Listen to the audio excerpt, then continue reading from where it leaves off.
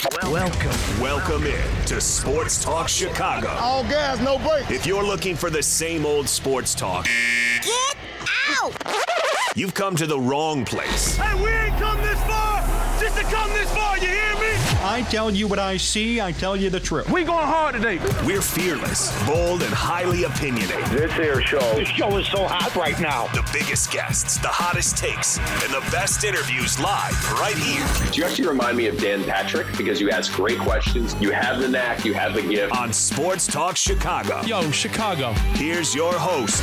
The guy's an absolute stud. John Zaglul. Hi, everybody. Welcome into Sports Talk Chicago. Great to see everybody here with us on all of our great radio and TV affiliates across Illinois and Indiana. WKAN 105.5, The Ticket, ACTV, JED-TV, WJOB, and Cities 92.9 Talk FM. My name's John Zaglul. John Meadows is directing and producing. We have a huge guest joining us right here in just a second. Remember, you can follow us all over at Sports Talk Chicago. Subscribe to the YouTube page at Sports Talk Chicago. Give us a thumbs up on this video if you enjoy it. And I really appreciate everybody being here tonight for a huge guest, somebody that we need to talk about, who comes on right around this time every year, and we're certainly excited to have him here with us. He's a 7-time All-Star, current Baseball Hall of Fame candidate, which we're going to get to a lot in this interview, and the head baseball coach at the Miller School. Please welcome the MLB legend, Billy Wagner, to the program. Billy, it's great to see you. How are you? Oh, I'm great, John. It's always great to be back, and always fun to talk with you. Thank you. Yeah, it's great to have you back here. Certainly looking forward to this conversation. Wanted to start by talking about your coaching. First of all, how'd this past year go for you down at the Miller School? Well, high school baseball is always, you never know what you're going to get with young men and women. It has been fun. I think it's always fun when you're dealing with development, and that's your main concern. And I think going through pro ball and everything that I've been able to experience and being able to pass that down, has been great to be able to share with these young men and women. I have some tremendous athletes. I think somebody that stands out is a young lady that I coach, Naomi Ryan, who is on the U.S. Women's Olympic team, and being able to be an advocate for her and push her, and along with the other young men who are working to want to get to where I've been. Those are things that I really get excited about. And I tell you, I probably lose more sleep over that than I have anything else. So how is it for you to kind of develop all these kids? As you said, they're all trying to make it to where you were. What's that like from your perspective, already being there and being this MLB legend? Well, I think a lot of it's just being realistic and letting them know that you're in high school and try to be the best high school ball player that you can be before you start looking into the major leagues. And having that experience, it's easy to sit there and have that discussion about what these major league players actually look like. When you look at a Freddie Freeman and you look at some of these guys that are monsters that, you can't see that on TV. You just can't experience it until you're in that dugout, in that locker room, and you walk by these guys and you just go, wow, these guys are monsters. Jason Hayward, the guys like that are just monsters. And so I think having that view allows me to sit there and go, hey, let's be the best high school player. Let's really develop that and then move on. And, I've been so blessed. God's blessed me so much by being able to sit there and have some really, really talented players. I've got, I think, 8 players that are in pro ball now. I think I have 3 that are in AAA that are right on the cusp of getting their debut. So, I've been blessed to have that type of talent that come through, and, being able to travel and do things with these guys, give them experiences, and it has been very worthwhile. And you can see that in their growth. As a developmental coach, you talk about all this success that you've had with some of your past players. Is there an ability for you or a want for you to move up from the high school level, maybe teach college or even go to the minor or even major league level? Well, it would have to be the perfect situation by far. But I think the biggest thing that I enjoy in the high school is that mentorship, having that relationship to be able to talk to them, to really be real. I think the NCAA hampers you with coaches with the ability to have the relationship, to really, really focus on the development and growth of the game. I think now the game has become, if you're not this monster by the time you're in the 10th grade, you're done. You can't play at these levels. Thank God that I was before this, because, I feel like I would have been one of those kids that probably doesn't, I probably don't get that opportunity today that I got back then, because people, I was very raw. Nowadays, you have to be so much better. My son's a pitcher. My youngest son's a pitcher, and he is 10 times better than I was when I was in high school. But you sit here and they are very much, they're scrutinized and stuff through the social media. When you turn on that social media, all of a sudden you automatically go, oh my gosh, look at this 12-year-old throwing 95. And you're like, holy gosh, what do I do to get better? How do I do this? And so that's part of me. And what I enjoy the most is like saying, hey, let's just enjoy the game. Let's really enjoy the pureness of the game. So, and like other teams that we played, I bunt and hit and run, and I work those types of things, and try to play the game as truthful as possible. But I think the game has changed in large amounts just because of the social media, and so just playing that, kind of playing in between and trying to keep guys in check has been a joy for me, because I know how difficult it is.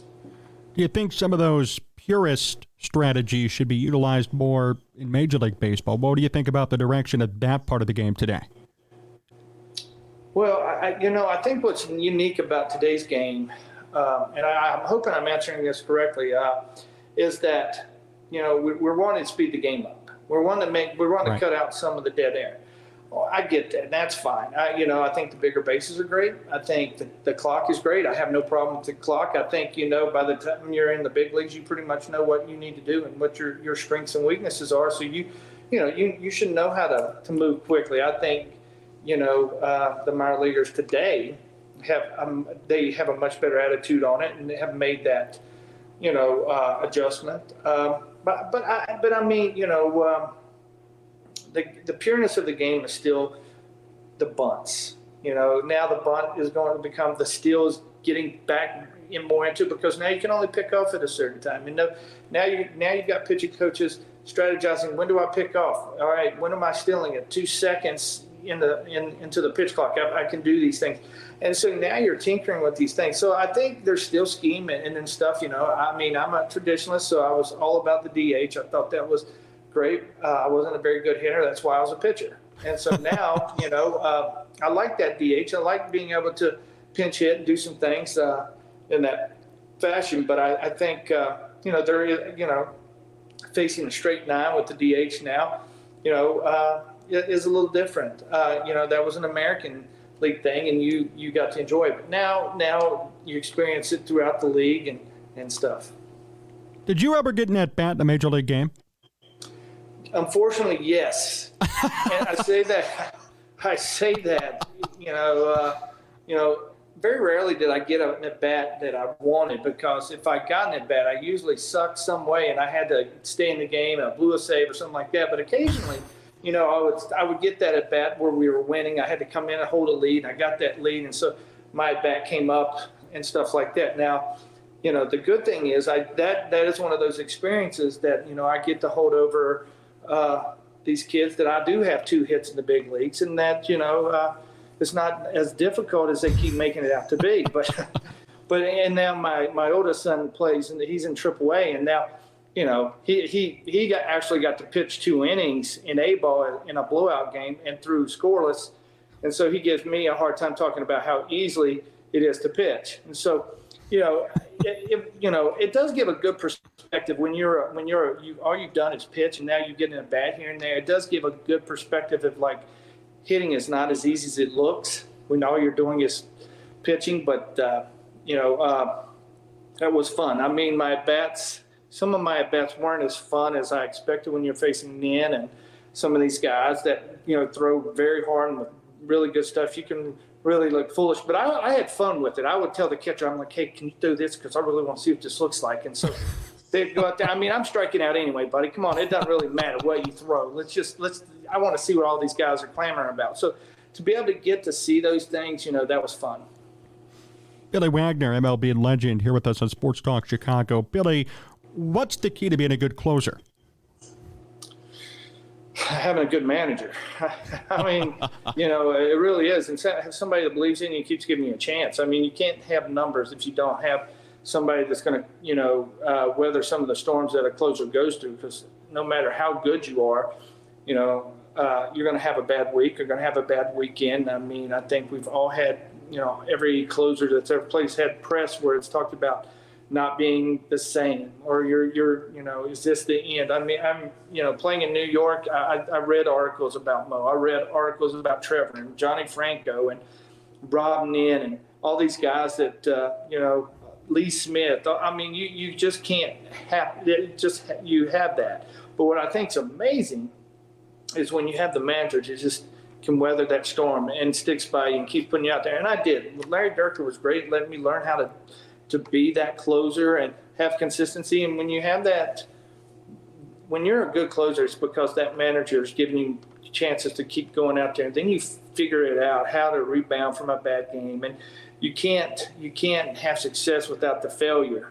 And you can't make these adjustments without it. And so, I really contribute a lot to Terry Collins, Larry Durker. I mean, these guys, Jimmy Williams, and guys just continue to give me that opportunity when I was in Houston to be that closer and get those chances.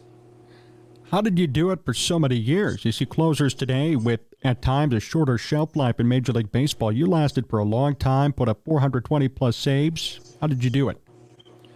Well, I mean, I think the love of going out there every day. I loved, when I came up, I was a starter, and I hated starting. Right. It was good on the day you started, but the other 4 days was not much fun because you were thinking about that start or whatever. But there was something about being, you felt like an everyday player as a closer. You could go out every day and compete. You had a role to play. You had to be on the edge. You weren't just sitting in the dugouts and thinking about what was going on and what was happening. And you knew that a 3-run lead, you got to be ready. You knew what time that lineup was, how it was being flipped, and who to be ready for. And there was something having that mentality of every day being ready. And I mean, that was the fun part and the joy of the game, going to the park every day, knowing that you had a chance to play. And so that was, and that goes back to, if you're successful, you get to play more. And so that was a joy. And, I was on a ton of good teams that gave me those opportunities. And when you play on teams that are good, you get those opportunities, and it gives you that longevity.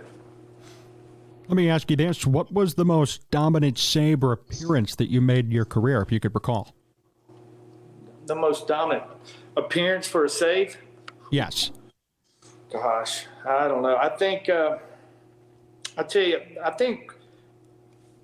there's a couple, I think, that really stand out. And I think the two that stand out to me was probably real early in my career against San Francisco in Houston. And it was, I came in the game, and I think Bagwell had made an error. I think Biggio makes an error. I walk a guy. I've got one out. Randy Knorr comes out, and, being green and naive is really a blessing. So, but he comes out and he goes, "Hey, man, we're going to throw 6 fastballs here, and we're going to the house." So I'm like, "Okay, here we go." Well, the next 2 guys I'm facing is Barry Bonds and Matt Williams. So, I mean, that was the first introduction to a high-pressure situation. And I ended up punching out the side, or punching those 2 guys out. And so you're like, okay, and that was when you got that respect. I remember Bagwell, and then that's when everybody was like, "Oh, wait a minute, this guy's special. This could be something unique and stuff." But and then I think the next one might have been, and that's because it's probably closer to the end of my career, but and I can remember it, is I think it was for my 400 save against Detroit in Atlanta, and I punched out the side. I think there was, I'm sure there's a few other ones, but I think those stand out because I think the San Francisco really gave me, everybody stood up, took notice of what I did against those 2 great hitters. But I mean, I think, to get to that 400th and punch out the side still showed that dominance. So, I mean, there were some, I'm sure there were many. I think, there was There were probably plenty more, but I think those stood out to me right off the top of my head. How did 400 feel for you when you got to the 400 mark? What did it feel like? Well, because there was nobody knew what the Hall of Fame number was for a closer. It hadn't been established that, if you get this save, you're on making like a 300 wins and 3,000 hits and all these things. You didn't know. So 400 seemed to be like, that might be the number that kind of said like, hey, this established you as a dominating player. You get into the Hall of Fame, you have credentials, that kind of thing. But that night going out there, I remember running it, and you really don't realize how many people know about this, and and that night, I come in, I had some of my college teammates that happened to be there. It was packed house, and I remember running out, and it just felt different. It was kind of like that. Just in the zone type thing where you're kind of out of body, and it felt like you were just, and it was just one of those easy nights where you punched outside, and it didn't seem like you put a lot into it. It was just effortless, and it's just one of those magical nights that you have occasionally, and that's how that felt. But knowing that, you also thought that was leading to something bigger. So I assume you kind of had an idea, hey, this is significant. This is a big deal that I got to 400. There hadn't been many. I think at that time there was only a handful of guys, and I mean, since then I think Frankie Rodriguez, I think Kimbrel and Kenley have gotten it since then. But I think at that point there was only 4 or 5 of us. So yeah, it was significant knowing that what you'd established and stuff. And so that seemed to be the staple point, not really knowing, what it really was. And because closers weren't valued quite like, I don't really want to use Mariano as a closer, because he was a completely different animal when he played. He wasn't. So for some of the lower level closers, I guess we'll call them, that seemed, big deal. And I should add Hoffman too, because Lord have mercy, those two got so many saves together. I mean, they named an award after them. So I think those are unique. Those are two unique. I think everybody else in that 400 are kind of in that situation where you feel like that's the number, and your dominance shows the efficiency. Definitely. More with Billy Wagner coming up next. We still have to talk about his Hall of Fame candidacy. You don't want to miss that coming up in the next segment. Stay with us here on Sports Talk Chicago. Sports Talk Chicago, John Zaghloul, John Meadows back here with you. Billy Wagner is our guest. He's going to come back here in just a second. Be sure to follow us all over at Sports Talk Chicago. You miss any of this show, including this great, exciting, exclusive interview, head over to sportstalkchicago.com and podcast it. You can also find the video on our YouTube page. Hit the like button, subscribe to the channel, and hit up all of our great radio and TV affiliates that we're on every single week. WKAN 105.5 The Ticket, ACTV, JED-TV, WJOB, and Cities 92.9 Talk FM. We're still here with Billy Wagner, 7-time All-Star, current Baseball Hall of Fame candidate, and the head baseball coach at the Miller School. Talked a lot about Billy's coaching career and obviously playing career in the first segment. And Billy, with you here now, let's talk about the big news out there. The cat's out of the bag. It's your 9th year on the ballot out of 10 for the Baseball Hall of Fame. What do you make of your Hall of Fame case today? Well, I'm not a very good car salesman, so I know that if I go talking about my candidacy, it's not going to go very well. So I'm only going to shoot myself in the foot. But I think when you talk about those things, and I think what I would like to talk about when we talk about my candidacy is like the Todd Heltons, the Gary Sheffields, the guys like that, the Andrew Jones, guys like that are similar situations that I am. We're on the cusp. There's those, we did it the right way. There was no steroid implications. Your name wasn't leaked out there to anything. I think things like that. I think being a stand-up person, answering the call, not always being the best. I've always been known for having very good interviews because I was never afraid to step away, and probably should have at times. But I think when you view yourself with these types of candidates, and you watch and you know what Andrew Jones was when he stepped in when he was young, and the difference he made in a team. Greg Maddux isn't Greg Maddux without Andrew Jones. Neither is Glavin. The runs that the normal center fielder gives up is different than what Andrew Jones gives up, and you're a different player.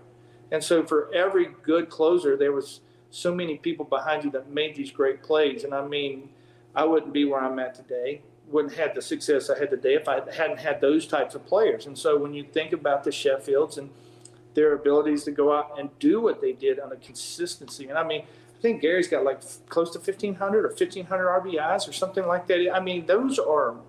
Those are substantial. Those are big time things. He's and I think Andrew Jones and Todd Hilton playing in the era that he did, and I don't care where you play, you still got to produce. We can talk about this all we want, but I think those guys, I'm excited for those guys. It would be, I think Adrian Beltrán will definitely go in. I think there will be no doubt about that. He was a great player from the day he stepped on the field. So, I'm happy about that. It's fun to watch that. Jim Leland being in the Hall of Fame is fantastic and well overdue. What a great stigma, what just a personality for the game, true champion. For myself, to be put in that situation is an honor. To be on that page, to be looked at in that way is an honor. I'm not going to stand here and say that, the way I feel about myself, I did what I was supposed to do. As my grandfather said, I didn't do anything that I wasn't supposed to do. So going out and winning games and striking people out and getting saves is what I was paid to do. So those are difficult questions for me to answer because I feel that those are for the guys that I played against.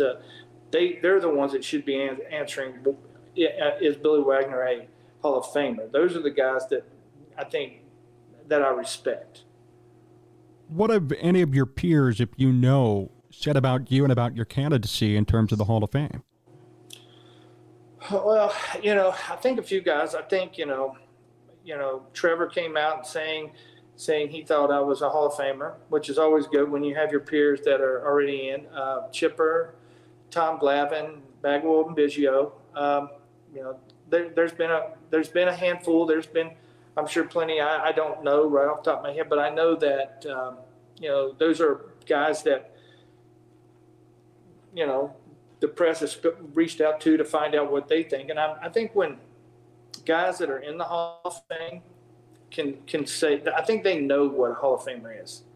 I think they have an idea. And so when you reach out, especially guys you played with, they know you inside and out. They know you in the locker room. They know you on the bus rides. They know you in the flights. They know you on the field, off the field. They know all these things. And so when you get that type of pat on the back by a Chipper Jones or Jeff Bagwell, they've seen you good and bad. They've seen all the things, the positive things, the times you talked about their family more than you talked about their bad. I think there's, we talk about the character, those types of things. Those are the guys that I think, that's why I think those types of guys mean more.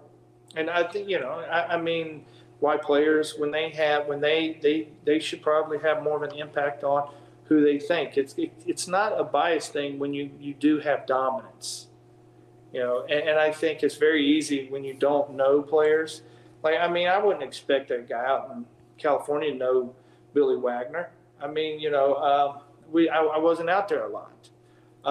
But I think when you talk and you meet a Billy Wagner, you see a difference. When you're in the batter's box and people see it's different. So, I think that, for me, all I can do by talking about my candidacy is shoot myself in the foot. How have you felt about the recent growth of support for you, though? You debuted around, 10.5%? Last year you got up to 68%. You still have 2 years left. How have you felt about that growth in general? Well, in a lot of ways, surprised. I'm surprised. I really stopped looking. Last year was a total shock. That jumped that way. And I think it's made this year a little bit harder, of course, because now, 27 votes out. Jesus Ortiz has been a good friend of mine who has really pushed for my candidacy.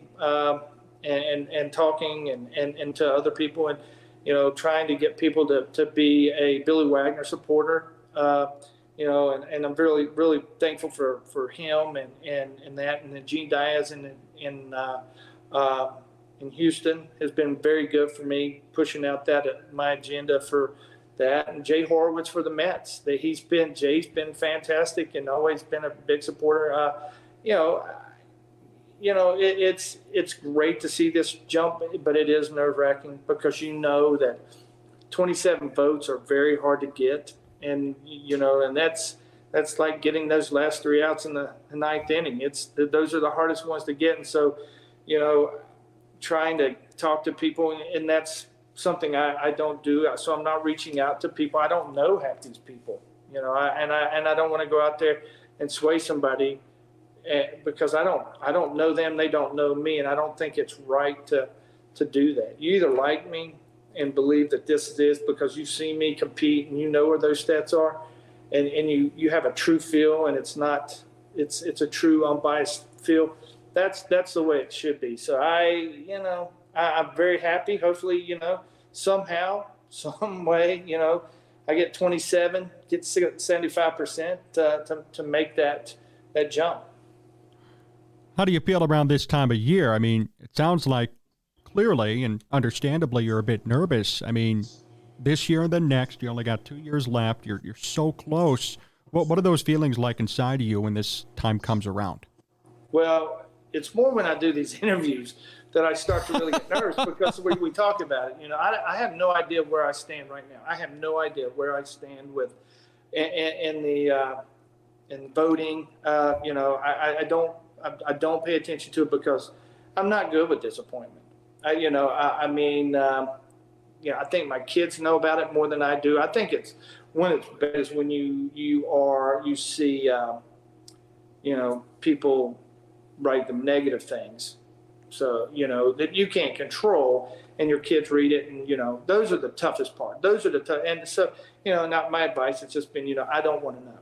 I just say I don't want to know. These things are I think it is what it is. I think if it's meant to be, it'll be. But at this point, I'm gearing up for spring baseball, and so I've got New Year's coming up. I'm going to hang out with my family, go watch my daughter in Nashville play basketball, and then I'm just going to, really dive into that baseball, the high school baseball, and take my mind and a lot of that pressure off of me.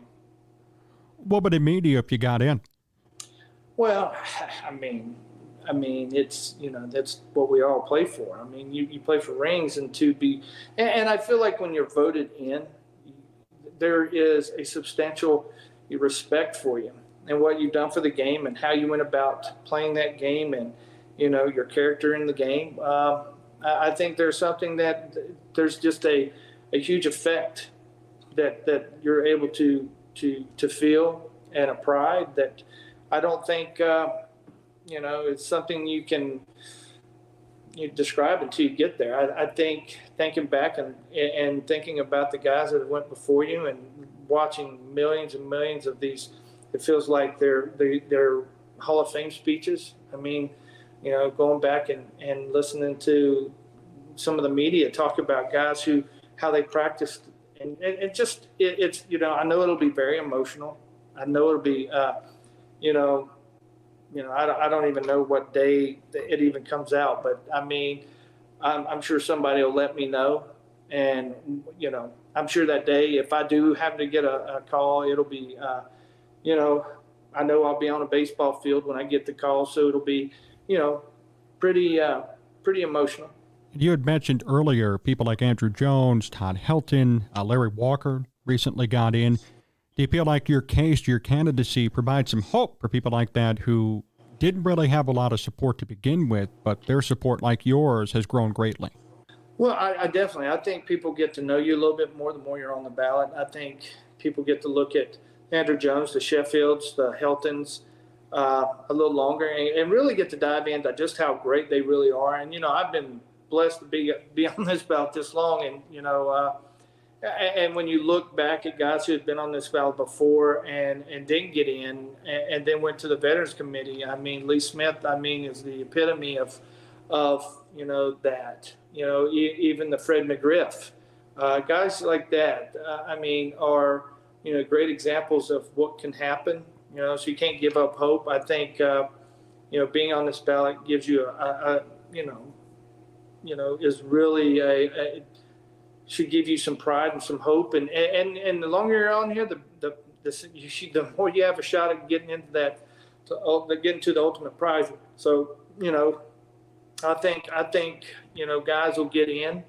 I think, I really hope that Gary Sheffield gets in this year, and I really hope that Todd gets in. I know he's really super close, and I think that Andrew will definitely get in. And I think that, hopefully, somehow there's 27 voters out there that, feel like I'm worthy. So, fingers crossed, I guess. I will say this. I know you said you didn't want to make your case. I'll make it for you for an extent. This is me talking, not you. So I want to make your case just for a second here. More strikeouts per nine than Trevor Hoffman, better ERA plus than Trevor Hoffman, better ERA in general than Hoffman. Now, you made less appearances, of course, but nevertheless, the rate stats show that there was dominance for a long, long period of time from 95 to 2010. So, you don't even have to react to that necessarily, but the numbers are there to support your case, and I hope that more voters see that here with 2 years left to go. Well, I mean, that's what longevity gets you, right? I mean, there's so many numbers out there anymore, and when you think about dominance and what really is your grading factor, I mean, that's what you're looking for. And so when you're looking for, where was he dominant? I mean, in 16 years, the league hit 187 against you. I mean, what else do you want him to do? I mean, 33% of the time I was striking somebody out. I mean, those are things that, and I mean, I hope that when people are thinking about, hey, do I want to vote for this guy or not, that they're not thinking about, anything more than just the numbers, because the numbers are what you're graded on, not, not knowing somebody or somebody hearsay. Until you know the person, you can't really talk about character. Billy Wagner still here with us on Sports Talk Chicago. Billy, a few more questions here before we finish up. First off, how did you become a left-handed pitcher? Well, you would think, I'd done it myself, but it was luck. Honestly, pure luck. Playing football in my grandmother's front yard and getting tackled and fell on and breaking my right arm, and then going out shortly after that, a couple months later, I think it was, on the monkey bars and falling and breaking it again. So, I mean, obviously God is real and has a real purpose for you, because there's no way that happens and I turn left-handed and able to throw 100 miles an hour. So, I just, there was something to that, and very blessed in that regards. But I don't think anybody was looking at that at that point when I was growing up. But man, it's crazy to think how things are now when you look back at how that all transpires. And Billy, before we finish up today, last question. How's your faith impacted your baseball career and your life here today? I'd love to hear it.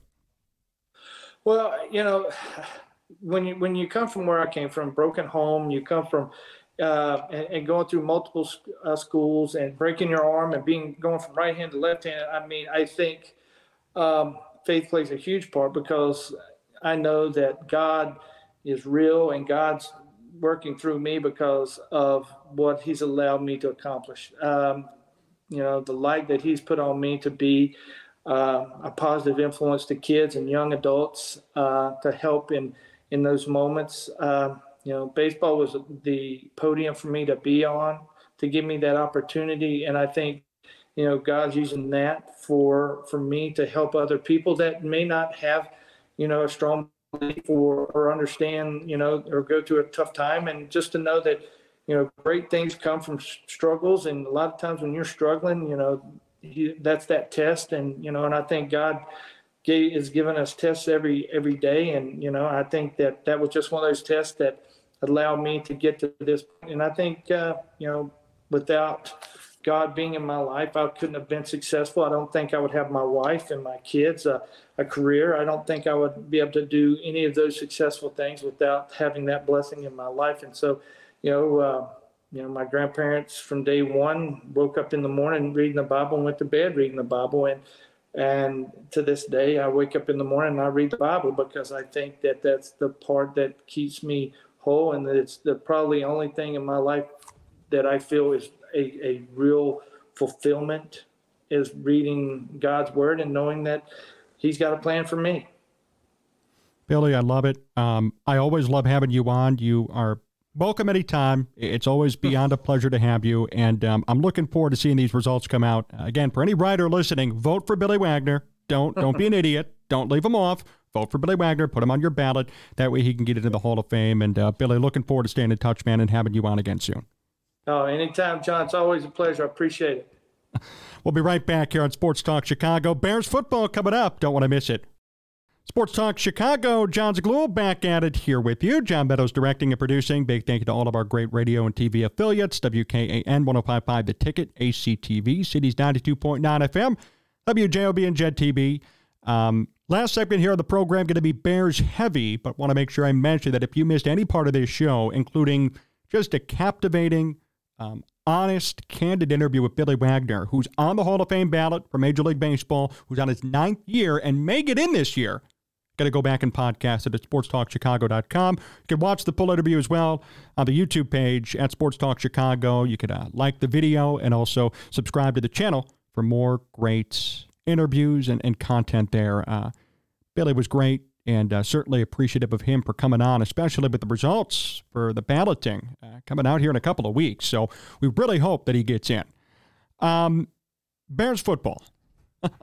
It's been so much going on. I know people have been angry in the comments, angry about what's going on with Justin Fields and the Bears. And boy, do I have a report to get people even more pissed off. Well, let me put it this way. A Bears insider thinks that the Justin Fields decision has already been made. This is via Sports Mockery, but also it comes from an aggregation of Adam Johns of The Athletic. So here's what John said, though, and this was in an article. He wrote this. I'm surprised he wrote it.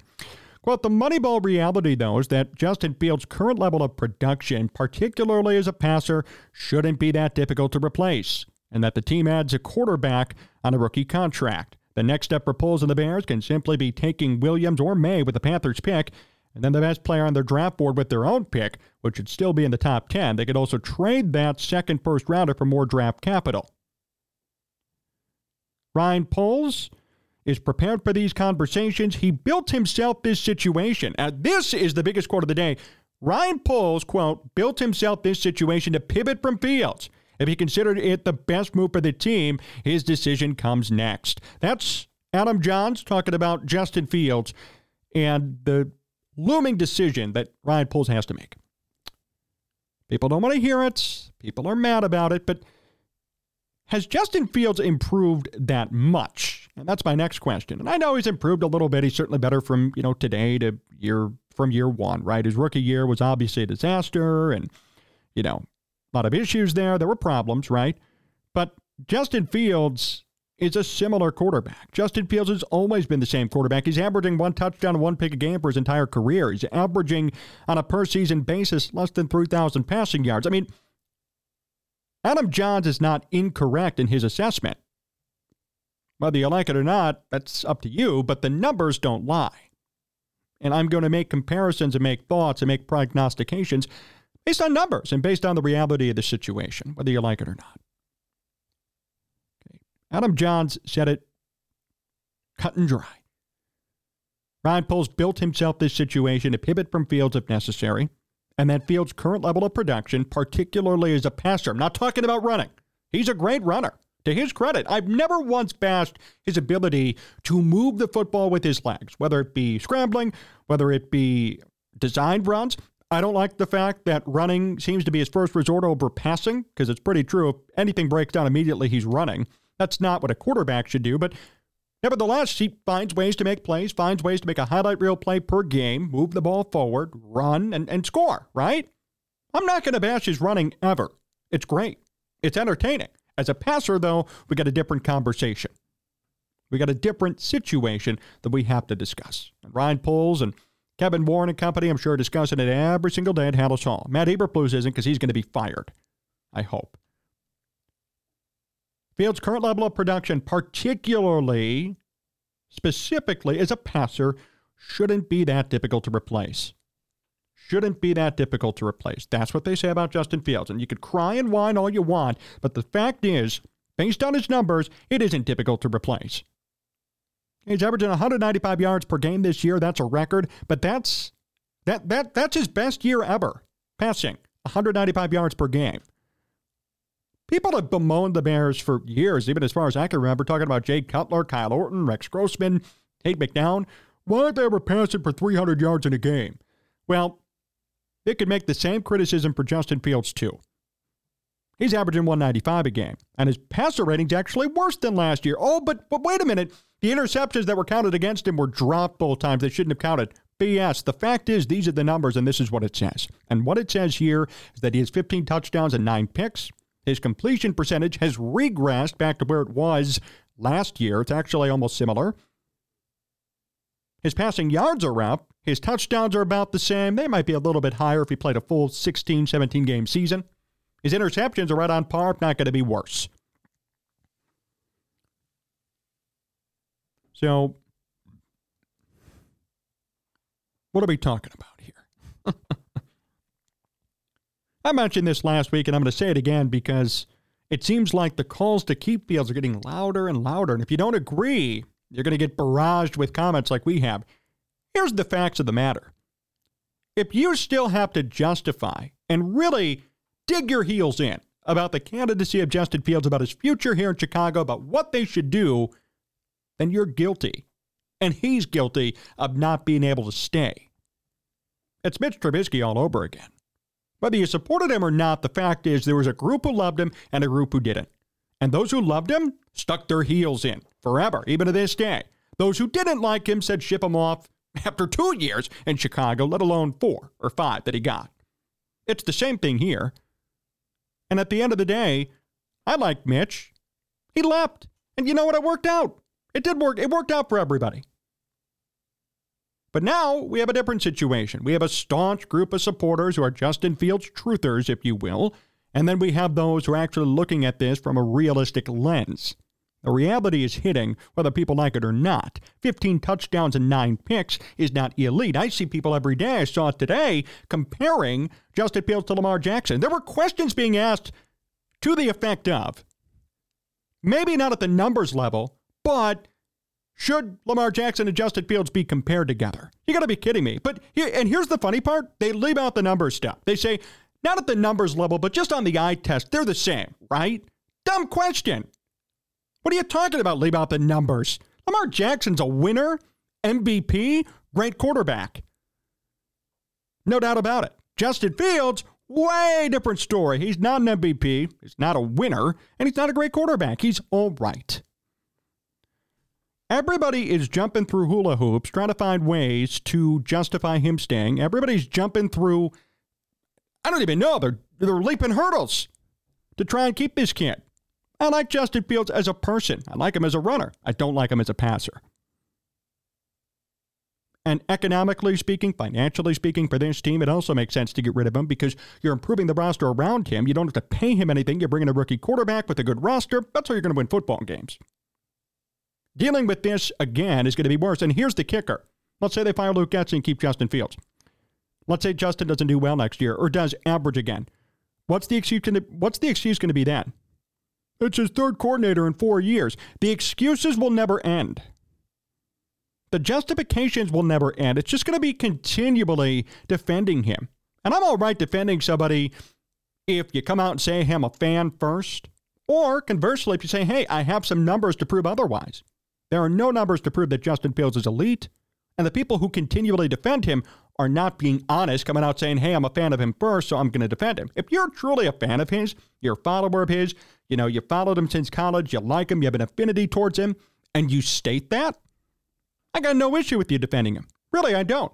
We all have our favorites. Everybody does. If you say you're unbiased, there's no way, right? Everybody has an inkling or a leaning towards somebody. You just heard me talk about Billy Wagner, right? Yeah, I want him to be in the Hall of Fame. I came out and stated that bias. That's fine, right? But when you don't state it, claim you're being unbiased and then bring up BS numbers that have nothing to do with the situation, or bring up hearsay like, well, I think Justin Fields and Lamar Jackson are similar, but not from a numbers perspective, then you look like a dummy. And I am so sick of jumping through hoops and making unbelievable justifications to keep Justin Fields. At the end of the day, the numbers speak for themselves, whether you like it or not. Sorry. The Bears might keep him and I'll look like an idiot, over the offseason. Oh, see, we told you, they kept him. You know what? You didn't tell me anything. You showed me that they settled for mediocrity at the passing position, not at the running position. He's a great runner. In terms of passing the football, if they keep Justin Fields, they're settling for mediocrity or average quarterback play. He's not a top 15 quarterback in football. And they're going to have the number 1, maybe number 2 pick next year. How do you not draft a quarterback when you have that waiting in the wings?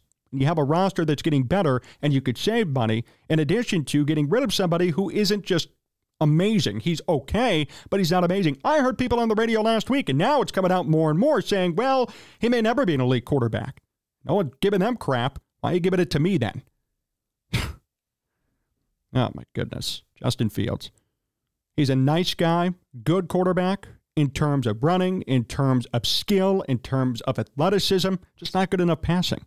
Once we all accept that, it's going to be easier to move on, look towards the future, because there's an exciting future here in Chicago. Bring in a new head coach, you draft a quarterback, this roster gets better. You're talking about a 10-win team next year. There's no reason why this team can't win 10 games next year with a better, enhanced roster, with a new head coach and a new quarterback. No reason why not. But if they keep Justin Fields, just expect the same old to occur. Bears and Falcons are going to be facing off this weekend. Could this be a precursor to Justin Fields' new team? I kid, of course, but there have been lots of talks about Justin Fields going there. Remember, Ryan Pace is an executive there. Phil Emery's still an executive there. Ryan Pace drafted Justin Fields. Obviously, Pace saw something in him. Maybe something occurs there. I don't know, but it's a thought. Fields and company are going to face off against Atlanta this weekend. Atlanta's playing for something right now, but they got their backup quarterback in, Taylor Heineke, because Desmond Ridder is a bust. That's a fact.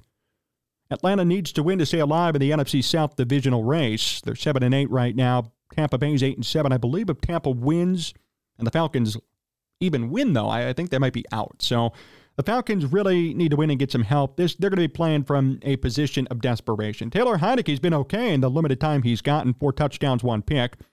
Heineke, though, in the past, and even up until today, always has interception trouble. He plays a gutsy game, and I like that about him. He's certainly a competitor, but he has interception trouble, completion percentage trouble, as evidenced by his 60% rating or percentage this year. And he's not a starting caliber quarterback. Now, running the football, they're going to have Bijan Robinson, who, ironically enough, was Roschon Johnson's RB1 in college. Bijan Robinson was the number 1 running back, and Roschon kind of backed him up. So they're going to face Bijan Robinson, who's had a great rookie season. Despite limited carries, only 188, almost has 1,000 yards, averaging 5+ yards per carry. Tyler Algier is going to be running 2. Cordero Patterson's in the mix now as a running back as well. That's going to be fun. And Jonnu Smith, Kyle Pitts, Drake London. I mean, this team is not bad in terms of Atlanta. I think they're going to come away with a win in this game because they're playing for their season right now. They're playing for their season. I think it's going to be a close game. If the Bears win the turnover battle, then I'll be wrong, right? I'm fine with being wrong on it, but this is for their season. If they lose, it's over. Even if they win, it could be over. Maybe they're playing for Arthur Smith. He could be on the hot seat, too, at the end of this season. Who knows? They're certainly playing for a new quarterback, though, too. And maybe it'll be Justin Fields. So my prediction for this one is going to be close, but for the Bears, no cigar. The Bears are going to fall in this one. My prediction is 24-20 they lose. The Bears are going to lose this one 24-20 to Atlanta. It's going to be a close game, probably going to be a fun game. Maybe Justin Fields does something spectacular again, but just can't come up with a victory when needed. And at the end of the day, everyone's still being evaluated. I think the decision's been made, but I certainly hope that Fields does well. Eberflus is still in the hot seat. These evaluations, quote-unquote, are still being made, so we'll see how they do, too. Getsy as well. All three of them are in the ringer right now, and we're going to have to see how all this plays out for them and their future. But, this game and then the Packers are all that's left, and then all of a sudden the offseason of chaos will occur, and we're going to see what exactly the Bears do. 2 games left, that's it. 2 games left to determine or start to end the determination of their future. There's a lot at stake here. So we'll see how this one plays out. My thoughts are Bears are going to fall in this one, though, 24-20. And that'll do it for us here today on Sports Talk Chicago. I appreciate everybody tuning in. A huge, huge thank you to Billy Wagner. If anybody out there is listening, again, especially if you're a baseball writer, vote for him. Put him in the Hall of Fame. He deserves it. Great guy, great person off air, on air. Really happy he joined us here today. Big thank you to John Meadows, directing and producing, and all of you for tuning in. Follow us all over at Sports Talk Chicago. Hit the like button, subscribe to us on YouTube at Sports Talk Chicago, and a big thank you to all of our great TV and radio affiliates. WKAN 105.5 The Ticket, ACTV, JTV, WJLB, and Cities 92.9 Talk FM. Remember, too, if you're around on Sunday, we're going to have the live broadcast of Bears Falcons on the Sports Talk Chicago YouTube page, so be sure to check that out as well. Thank you so much for watching and listening. Until next week, so long, everyone.